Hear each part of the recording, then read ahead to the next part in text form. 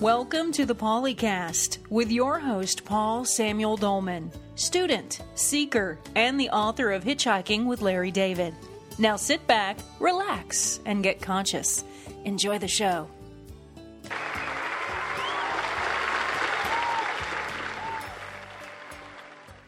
Well, today I get to not only interview a great being, but it's a great friend.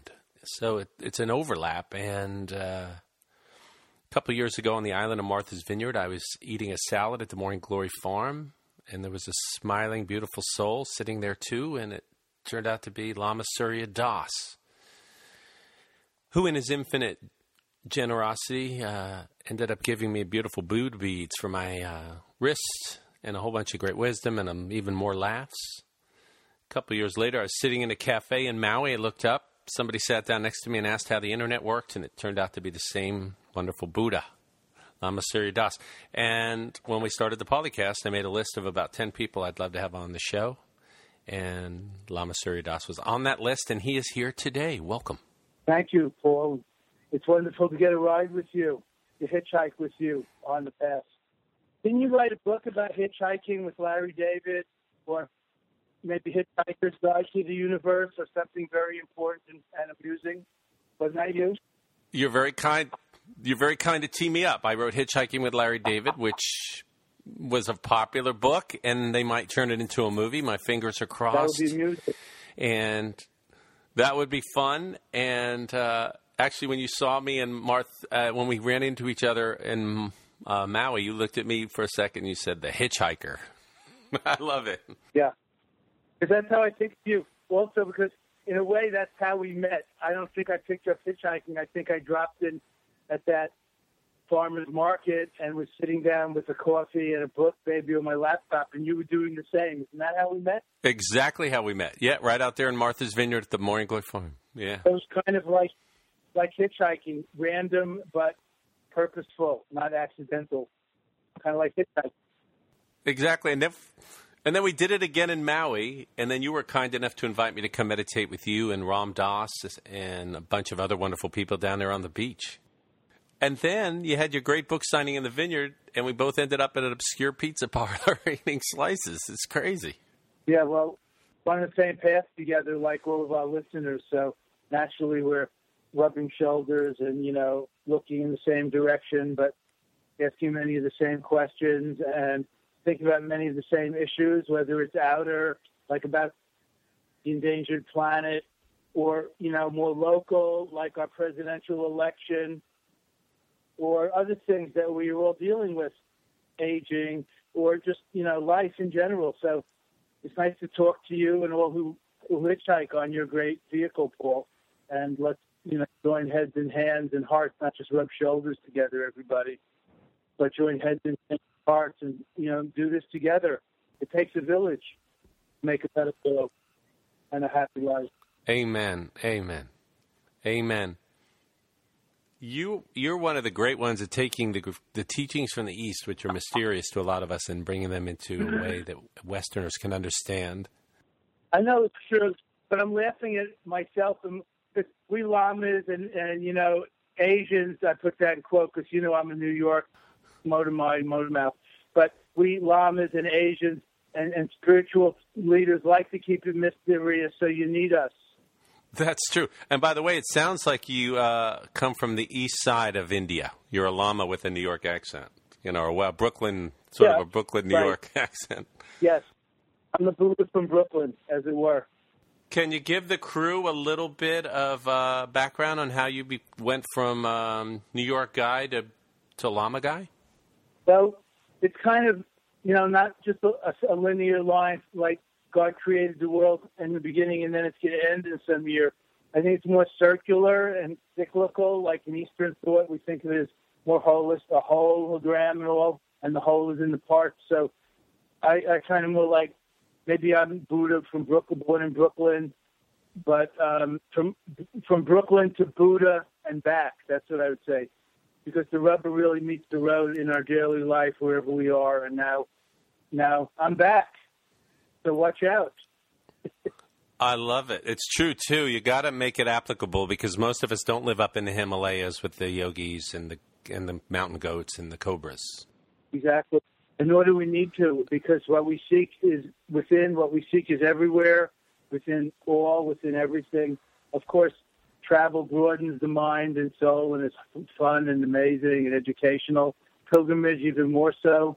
So I recommend it, but still, we have to come home to ourselves and our hearts and see the light here in our hearts and our heart and everywhere and everything, not just try to take a rocket ship to Mars or the sun or Tibet. If you go to Tibet, you might be disappointed because it's very China communist dominated.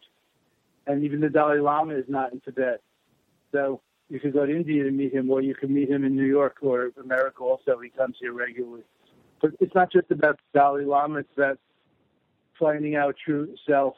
The spiritual masters and leaders and even practices are mirrors to reflect what's hard to see ourselves, our best self. Right. Do a U-turn and see who and what we really are, the Buddha within. You have to sit in the chair, right? Not the Buddha in ancient history or the Buddha in Tibet. And that's what meditation and awareness and spiritual yoga and other such contemplative and awakening practices helps us to do. So I'm all for it. Is that the basic tenet of Buddhism, too, to just say, hey, look within and find the Buddha within? That's one basic tenet. You know, everybody explains things differently. If we were really going to simplify it, the Dalai Lama would always, just to quote him, because he's my mentor and inspiration, let's say, and I'm a Lama in Tibetan tradition, he would always say, the essence of Buddha, he would say, my religion is loving kindness.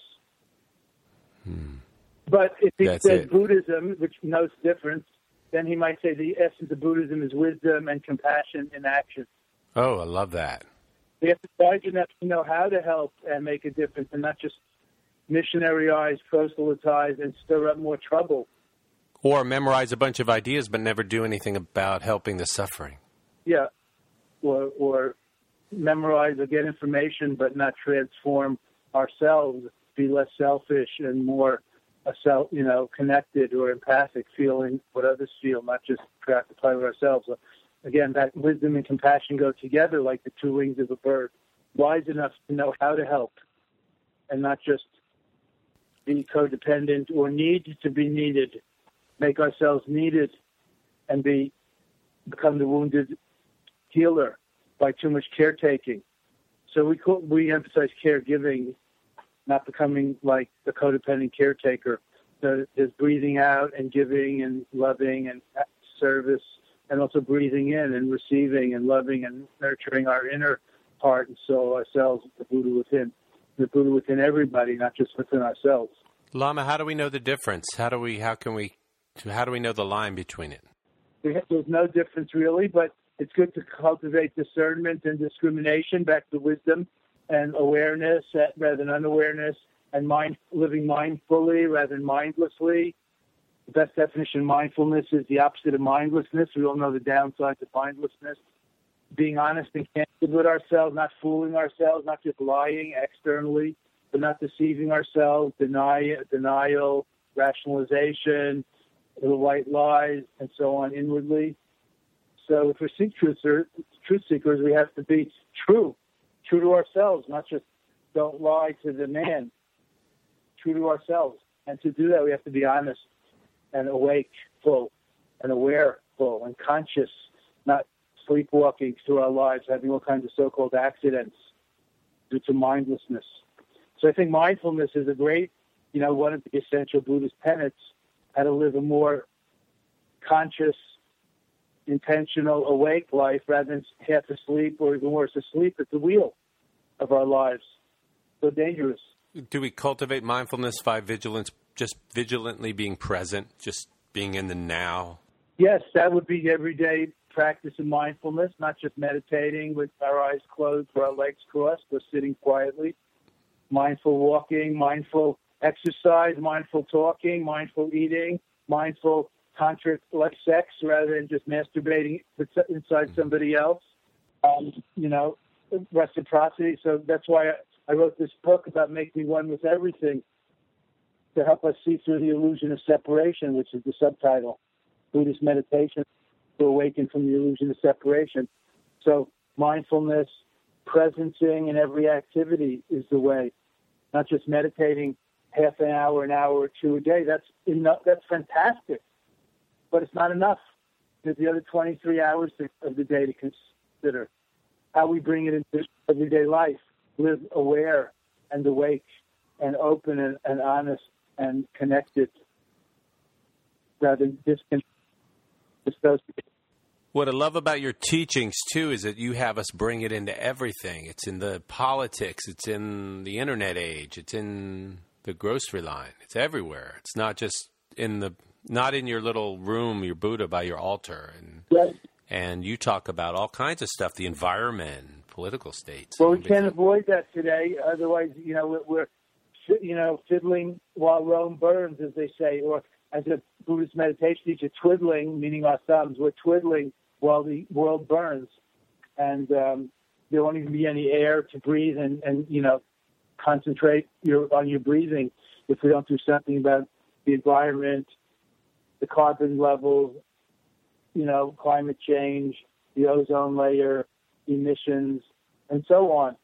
And we really have to occupy the spirit, not just leave it to the 1%, the presidents, the spiritual leaders. He's had a wonderful visit to this country by the Pope, the Hope Pope, as I like to think of him, following Stephen Colbert's joke.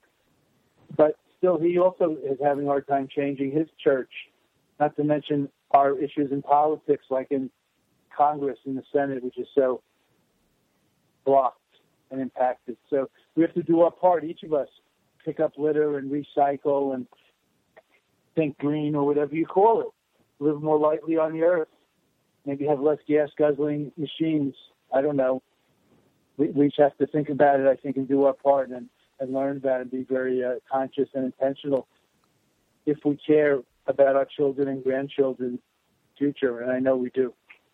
You wrote a great book, too, about how everything is sacred, and that's the thing that feels like the shift has to happen, that the planet is sacred, life is sacred, and that we need to, by first do it ourselves and then get involved and elect leaders that also see it that way and who will take action. Otherwise, the Titanic is going down. Yes, that's the problem.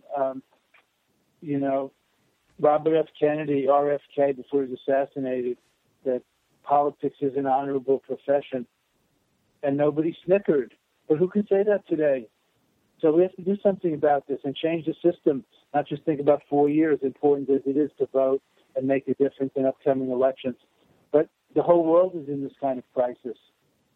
And yet, this notion of holy and sacred, of course, it's not original to me. In fact, being a spiritual teacher, no one knows better than me that there's nothing new under the sun in this field, but it's so evergreen and beautiful, just like love. Every teenager that falls in love feels like it's the first time, and nobody's ever experienced this before. And that's how it should be in every generation, right, Paul? So everything is holy and sacred. Allen Ginsberg howled and sang, holy, holy, holy. Look at his poems, look at his songs.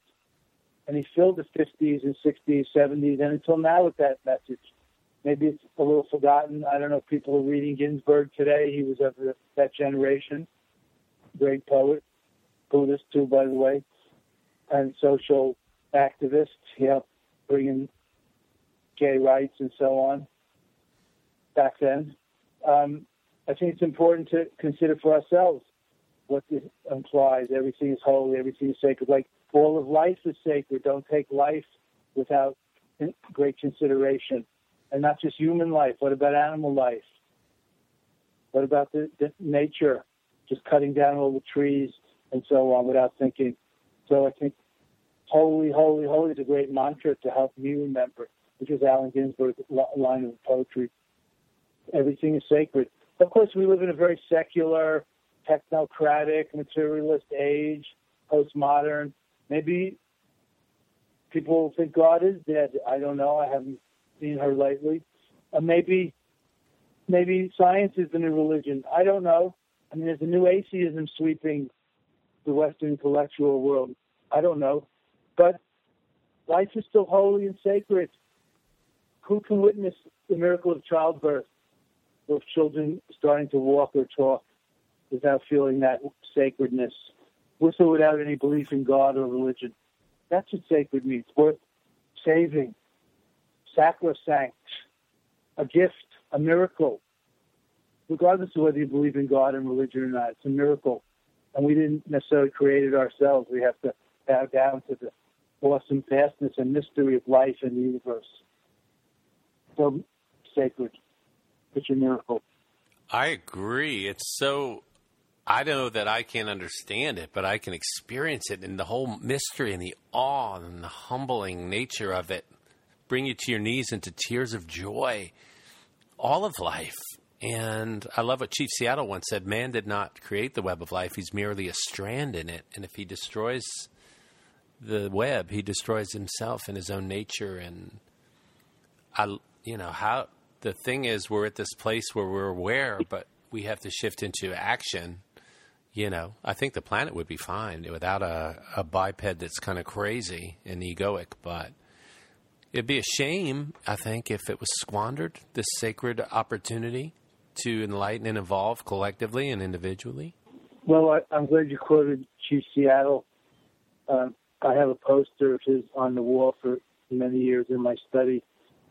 And he was so recognized, and of course he was a Native American of the Pacific Northwest, a historical figure, and the white people were coming and taking over and cutting the trees and so on, killing all the buffalo in the plains at that time and leaving their carcasses to rot and wasting all of that natural Native American resource just to take the skins.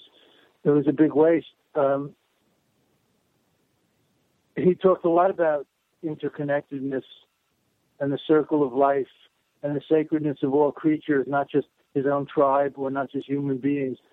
And it's just such a timeless yet timely message for us today, a universal message, whether you're a Buddhist or a yogi practitioner or a Hindu, an Eastern thinker, or just a green environmentalist who cares about the planet and the species and the future. All of these things, you see this everywhere if we look deeply, but we live at such a fast pace today in this time famine era, this over-information age that we inhabit. Of course, we can take a break, we can step out, we can have a retreat, we can move to the country. We just have to make our peace with it. I live in the exurbs of Boston, so I have green around, but I'm also connected to people and things more than I used to be when I lived in the Himalayas or in 3-year Tibetan retreat center. Integration is the name of the game, Paul, not seclusion, reclusiveness, or getting away from it all. No one can do it alone. I don't think this is the age to overly focus on self-growth and self-improvement.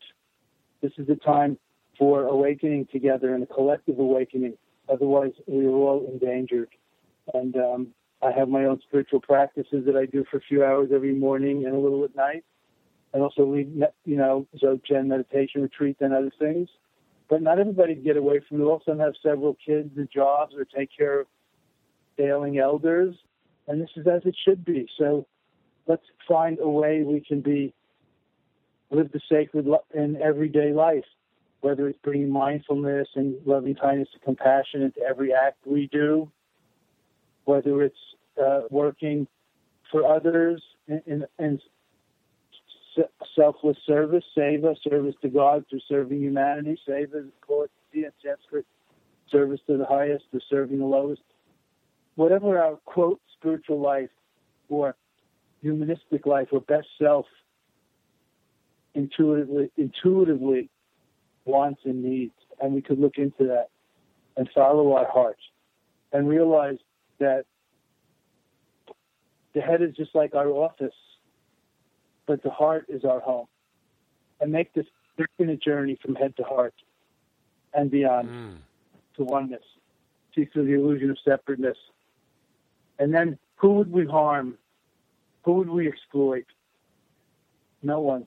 And we root the seeds of anger and hatred and violence out of our hearts and minds and out of our collective consciousness and overcome prejudices and extreme dogmatic views that result in terrorist violence and so on. So I think thinking locally, thinking globally, but acting locally, and cultivating our own garden, which is part of the whole, is very important. So you asked before about the differences between the self and other and all that. They're all interrelated, like breathing out and breathing in, which is really the core practice in my most recent book about breathing together and feeling each other's feelings and vibrating together, and attuning. Like when tuning forks start to resonate together, they start to move in unison, and then we start to move in unison collectively towards a better future, a sustainable and beautiful, peaceful future. And remembering the future begins right now. So nowness is so important. It's now or never, always. That is profound. And when you talked about tuning, I saw an orchestra tuning up to play a beautiful One Song Together universe. But what you said, the head is our office, but the heart is our home. I got to have a bell ring when they do that. It's deep. Give me a gong for that. I deserve a gong. You're going to get a gong. We're going to have to get a Buddhist gong. We're going to have to pay the Buddhists for the license their gong, because that is a big. Let the Buddhist church bells ring. I know they don't have churches. The ashram bells ring. That's a big sutra. And what I hear you saying, Lama, beautifully is, hey, take that time to connect to Source yourself through your little practice. But this isn't a time to retreat from the world or society of each other, but to move forward in communal connection, communal enlightenment, communal evolving, and then in communal activism. Because don't look to our leaders or the lobbyists or the oil or coal industry to somehow police themselves. God knows they can't. And we have hundreds of years of history of that. So you and your comrades, you and your brethren, bond together, meditate together, breathe together, evolve together, but then also take action together, because it's up to us, not them, us and me, to make the change we wish to see in the world. Like Gandhi said, be the change we wish to see, not only on the inside, but you have to do it on the outside too, because if you meditate all day, but the coal plant just goes on spewing carbon into the atmosphere and into the streams, there's pollution, you're not going to have a whole lot more time to meditate, especially when the water rises. So it's not go inward personally, but come together outward. That's what I was hearing in your message. And I think that's part of the message of the new book too.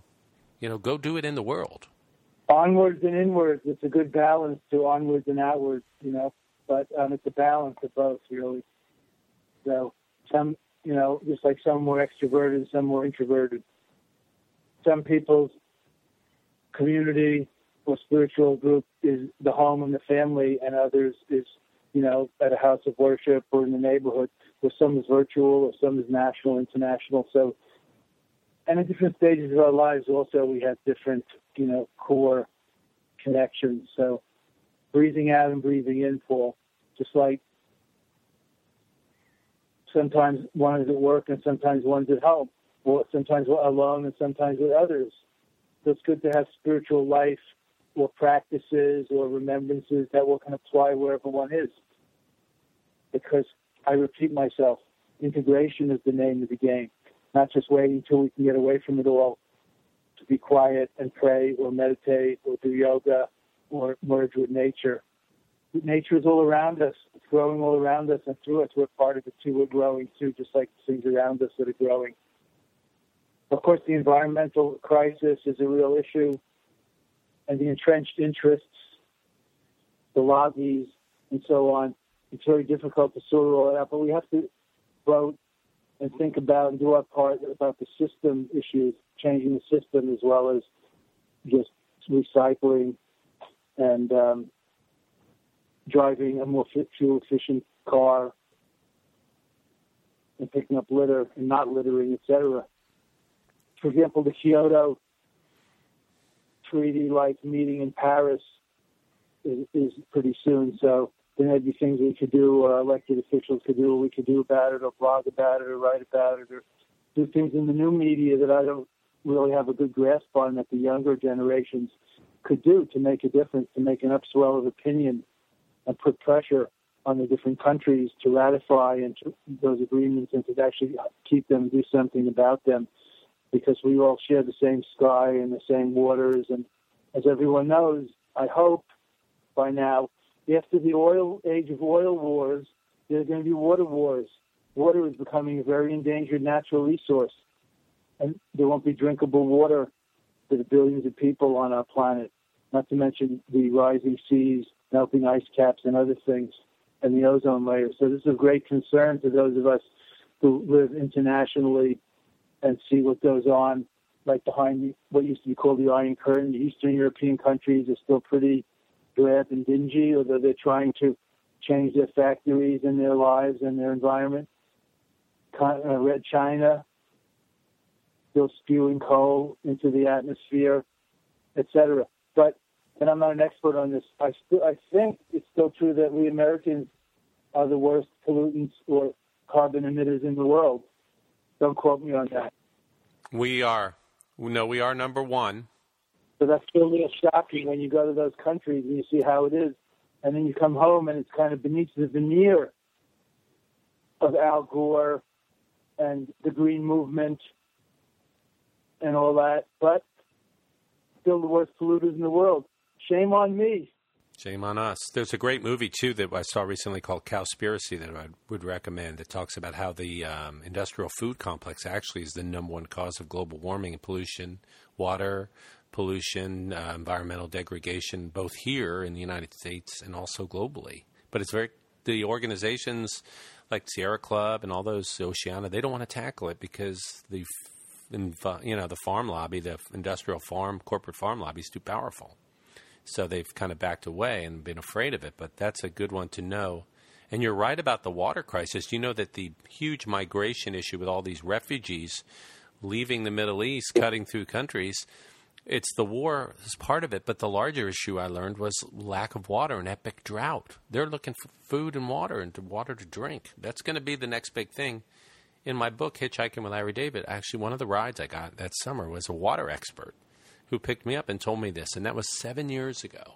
She said, water's going to be before oil. Everyone thinks it'll be oil, but it's water. Water's next. I was like, wow.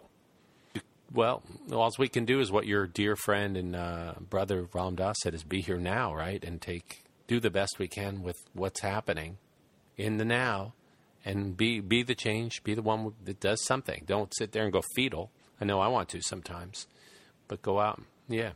Be the change we want to see in the world, and be the leaders and awakeners and edifiers and peacemakers and healers that we wish to see and meet in the world. Otherwise, who's going to do it? And of course, we have some great exemplars, but still we can't leave it to the 1% or the 0.1% if we don't do it, especially today in our great, quote, democratic, egalitarian era. And let me assure you, I put that in quotes because there are parts of the world that may not have yet entered that democratic, egalitarian era. But in general, we're doing better than in the Middle Ages or the time of the rule of kings and queens. So there is hope. And although, I don't know, global capitalism is a mixed bag and so forth, and World Trade Organization, all that, very controversial, and has issues. But notice how involved we are in countries we never could deal with, never is too long. We didn't deal well before in the last 50 years, like Russia, Communist China, even Cuba now. So there's an opening. There's an opportunity here. The American business interests are big in China and these places. So we could have some leverage if we had a little more a long-term vision rather than just think about the quick bottom line.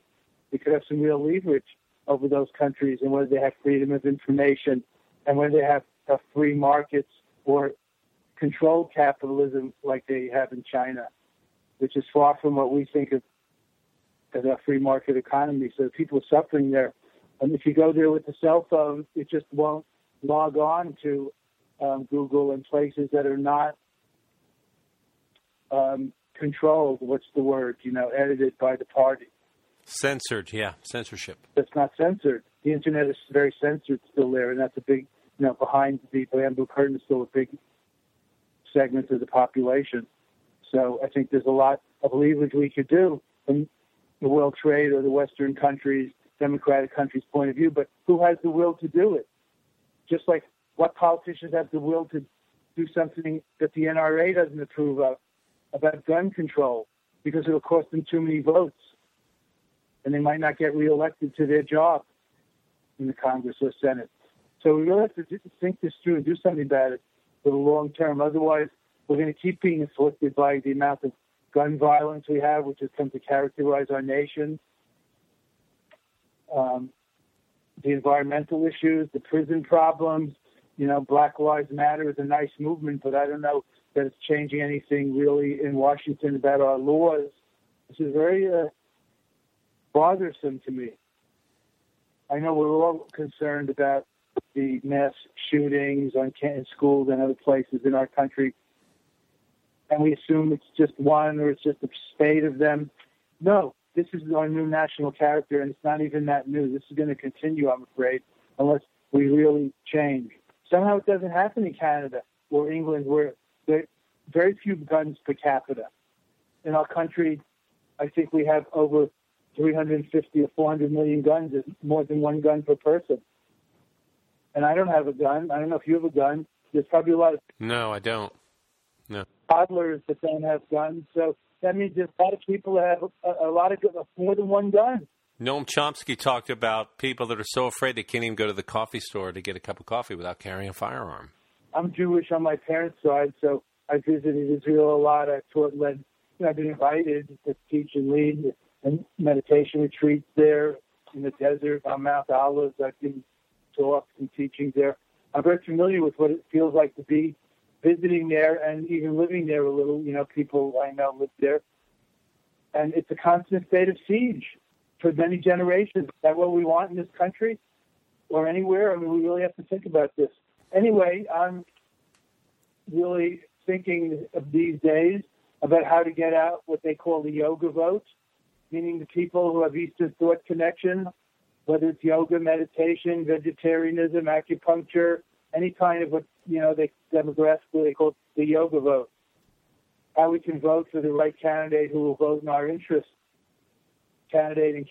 And I think that's very important for each of us to be informed citizens and not foolishly vote against our interests like people often do based on a soundbite or some shock radio, and they vote for somebody who takes away their social services or the things that them and their family actually depend on.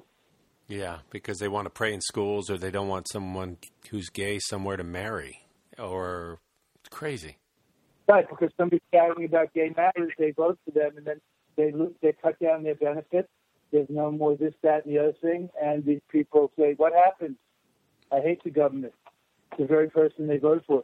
So we need to be informed citizens and engaged Buddhists, I put Buddhists in quote, engaged Buddhists, not enraged Buddhists, acting just out of anger and reactivity, but very purposeful and responsive and resilient, not easily giving up, and mindfulness and loving kindness and awareness techniques have been proven scientifically with brain science, neuroscience tests to help us be more resilient, unselfish, kind, compassionate, and aware and awakeful, and even effective in various ways. But that's very important for us today to be able to do something ourselves, just like staying healthy, exercising, eating right, and all is very important for each of us, not just for the health, but the whole. If somebody any age asked you and they said, I love what you're saying, Lama, and Paul's talking about here, what basic advice would you give me to help me connect to myself or the source so I can start to cultivate this sort of mindful living and mindful awareness? Can you just give me, a tip or two or some guidelines? I'm going to go get your book, but is there anything you could tell me here? I'm listening. I'm on my way to work, or I'm sitting at home. I didn't watch reality TV tonight. I tuned into the Pauly cast. Do you have to just tell you for free? How un-American. Yeah. Okay. Sure. I'll get my rewards, some good karma, I'm sure. We'll set up a fundraising campaign for you. Yes. Even right now, wherever you are, you don't have to close your eyes to this. Have a moment of mindfulness, a moment of peace. Just take a deep breath, breathe, relax, and smile. Just breathe, relax, and smile. Just breathe deeply. Feel it in your body. Come down out of the conning tower, the ivory tower of your head. Breathe. Feel it in your lower belly. Breathe. Relax. Let go. Let be. And smile. If you think this is too simplistic, if you're a deep mystic, go a little deeper. Breathe, relax, center, focus, and smile. That's the whole instant meditation in one. Breathe, relax, center, focus, and smile. And somebody asked me once, beautiful. Lama, what's the difference between center and focus? I said, I don't know. It's an engineering project. You got to take it lightly. You got to lighten up as well as you lighten up, Paul. Why are you so damn... Make me one with everything, baby. And all of us. Make you one with everything. Exactly. It's funny, when I close my eyes, breathe, and smile, I feel like whatever I really am is always right there. It's right there. It's always right there. It's right there. It's right there below the mind and the concerns. But you've been practicing this for a long time. Not everybody experiences it. So it takes a little patience. That's why it's called practice, routine, practice, doing to get repetition. Practice makes perfect, as they say. I go further. Practice is perfect. Just do it. Like Mike, just do it. Like Nike, just do it. But, it has its own rewards. Just do it. Enjoy it. This is not penance. Breathe, relax, and smile. You deserve it. Have an instant meditation, a 1 minute moment of mindfulness, or if you want to call it, 5 seconds, 10 seconds, 20 seconds, a minute. Who doesn't have time for that? Even if you don't have time to wake up early in the morning and do it before your 4 kids get up. I love it. Simple. Breathe, relax, center, focus, smile. You can do it in the car. You can do it with your eyes open. You can do it while standing on the corner waiting for the light to change or waiting in an elevator. You can do it in the middle of a court battle. You don't have to wait for lunch hour. Just breathe, relax. You don't even have to close your eyes. If you close your eyes, that's good, but you might be in the court room. You don't want to close your eyes, or you might be at the driving wheel. Just breathe, relax, center, focus, smile. So simple, so free. Breath is sacred. Spiritus, inspire, expire, breathing, the breath of life, God's breath, your breath. It's a miracle. It's so revivifying, vitalizing. This is not overly simplistic, I tell you. If I described this in Tibetan, it would sound better, but that's what it comes down to. I love it, though. It's presence. Presence. Yes, it's the practice of presence. Yes. It's not just meditation, which people think and assume you have to do sitting quiet with your eyes closed. No, it's meditation in action. It's beyond meditation. It's the union of prayer, meditation, introspection, and love. It's the way of loving ourselves, befriending ourselves in the world, loving kindness, being kind to ourselves and each other. Non-aggression, just being. We're not being very aggressive at that moment. It's a non-aggression pact with ourselves at the moment, and it could spread. And I hope it does. Hey, here's a left field question I've never asked or even thought to ask you. What do you think happens when the form dies? The form, you mean when your body dies? Yeah, when the body just says, all right, that's it, I'm done. Well, there's a lot to say about that. I know you're not talking about what happens physically. You can read about that in various ways in traditions, scientific and spiritual. But it seems to me that I didn't just begin when I popped out of my mommy's womb, and nor did you, and I don't just end when I breathe my last. Now, I'm leaving a pregnant pause there for people to think about that. And I will help you think about it. Oh, that's true. You were kind of there the day before you popped out, and for a few months or even 9 months. Who knows? Where does it begin? Very hard to say. Oh, so it's not that simple that I was born on the day I was born. And maybe I don't just die when I breathe my last. There are a lot of research and information and people testifying about near-death experiences and going down the tunnel of light and then coming back after they, quote, breathed their last or declared brain dead. Oh, There were Air Force pilots who've been down in the Arctic Sea and not breathed for 10 or 15 minutes, but because of the cold, they've been brought back to life. Oh, they didn't. What happened when they breathed their last? There was still something animated, like consciousness, even unconscious, spirit, soul. What word can we use? So in Tibetan Buddhism, we call it the clear light. If we say clear light of the mind, it sounds too mental, like thinking. No. It's the animating principle, the spirit, the consciousness, the clear light. We say it's the clear light body or the clear light mind that continues, that carries the body spin or the karmic conditioning towards other existences, so-called next life, rebirth. So that's what I think happens, but we need to look into this for ourselves, who we are, where we come, where we begin, and where we end. I mean, just look at how much we've changed since we were children, infants, teenagers, young adults, whatever.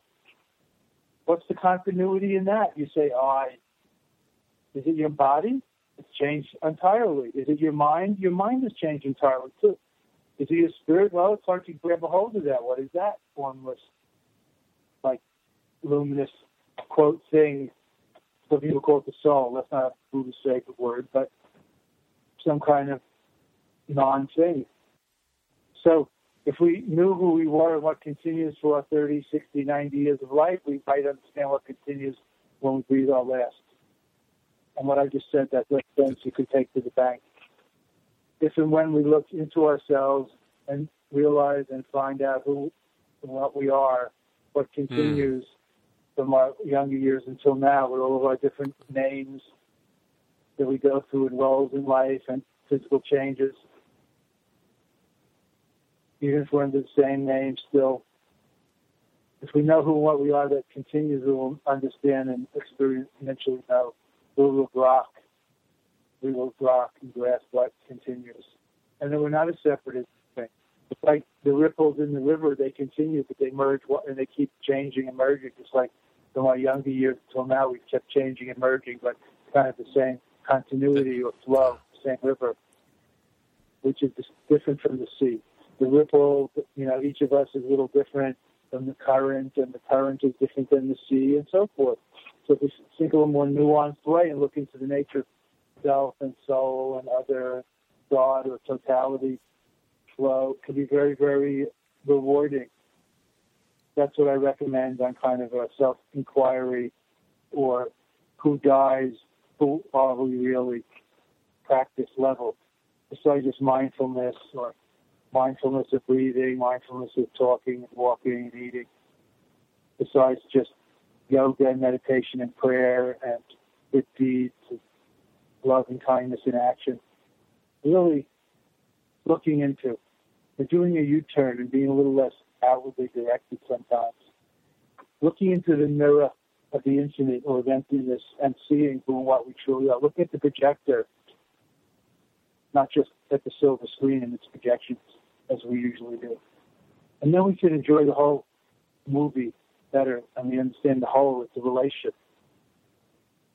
The projector is also part of it. Without the screen, we can't say much about the light show or the film or the story. So I hope we're communicating. That's beautiful. And I heard the clear light of being, and we are the clear light of being, and then we are rippled nuances in the great infinite sea of being.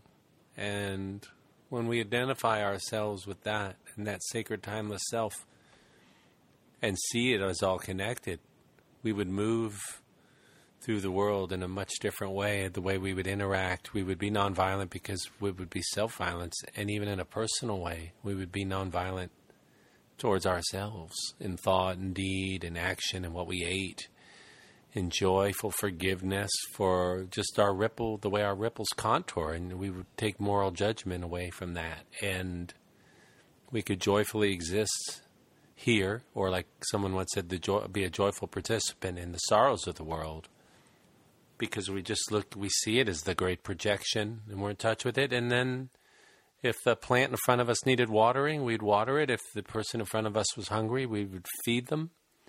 We would nurture our own light and bring that light. We wouldn't be selfish with it. We would pour into the world that light, because we'd be pouring it onto ourselves. There wouldn't be any outer other. There is no other, and even under the illusion of the other. It's relational. Yeah. Self and other, like the projector and the projections. And Yeah. Relational, and that's why it really, I hate to boil things down to one word, but it's really all about love. Well, that's been the big word for about 5,000 years, don't you think? That's the Buddha, Christ, everybody. Something must be there. It holds up, yeah. Love is reciprocal, and love is, so many things. It's not just oneself. And we need others to get enlightened. We need others to experience union, oneness, and other things. So it's not just about going inwards. Of course, if you dig deep enough anywhere, you hit the water table. But, water is everywhere in the clouds and all around us, too, and in our bodies even, I guess, 98% water, if you see what I'm saying. So let's not be simplistic about just digging all the time or being alone all the time. Man cannot live by spirit alone, Paul. Take my word for it. I've tried. I was a monk in Tibetan monasteries and other things. We need each other to get enlightened, to develop wisdom and empathy, and loving kindness, and generosity and unselfishness, as well as awaken within our own body wisdom and psychic intuitions and sacred gnosis or direct knowing, like transcendent wisdom. No words can encompass it, really. Discriminating awareness. So we see things, but we also see through them. So we understand the true nature of all things, but also how they interact, interdepend, and causation, what we call in Asia karma. Causation. There are no accidents. Everything has causes, and if we affect the causes, we get different results, which is, in a way, the secret even of the happiness that we seek, not to mention greater fulfillment or nirvanic peace, or have repurposing and course correction, working more intelligently and awarefully, wisely with the causes brings us different results. And it's a basic principle of health, even. Physical health, mental health, spiritual health. Depends on us. It's not an accident, and it's not imposed above, nor is it predestined or already written some script, divine script. But we just have to look into this for ourselves and as grown-ups and mentors in the world, take responsibility for our beliefs and understanding and the results that we get in our lives. Beautiful. Beautiful. Self-reliance, self-responsibility, cause and effect, and it all comes down to love. Well, I honestly love you. You're nothing but a joy every time I've ever bumped into you. I'm just thinking about you makes me smile, and you're one of the warmest people I've ever met with a great sense of humor. And I'm just curious. I wonder where we're going to meet next. Is it going to be in the Maldives or? I don't know. I've never been there. I've been in a lot of dives, and I've been in plenty of malls, more than I want. But I've never been to the Maldives, so why not? I don't know. You hit that there? Me neither, and I don't mean the mall, a dive in the mall. I mean the islands, because we always bump into each other in these exotic locations. I love it. That's our karma. Our souls love it. Where are we going to meet next? And maybe it'll be on another planet somewhere that's quite exotic. Maybe it'd be Maui in December at Ramdas's retreat. It could be there, or maybe on a interstellar galaxy thing where we'll both have multiple dimensional existences, and we'll look at each other through the light of our third eye and awareness and go, where do I know you from? Where do I know you from? And you'll say, you're the hitchhiker on planet Earth. Nanu, Nanu. Lama, this has been the most incredibly beautiful experience. Thank you. Maybe we can have you back again and talk further with, if you were generous enough to grace us with thine presence. I love you too, and I love being picked up and carried along on this, hitchhike or this infinite journey, and we got to do it together. So yes, and I look forward to seeing you again, Paul. And let me and my assistant know what we can do for you, and also we'd like to have a URL or a transcript or whatever, so we can pass it out to my network and my social media outreach. to listen to this or to read it or whatever you call it.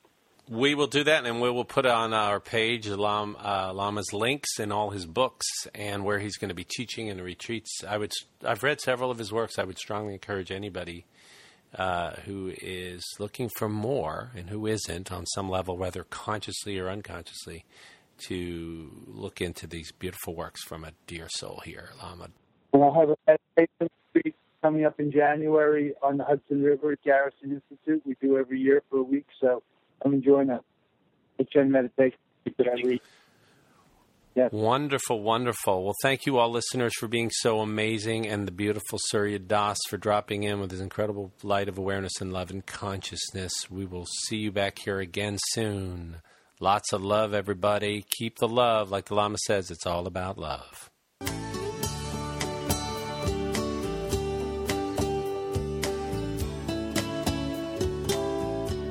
This has been the Pauly Cast with your host, Paul Samuel Dolman.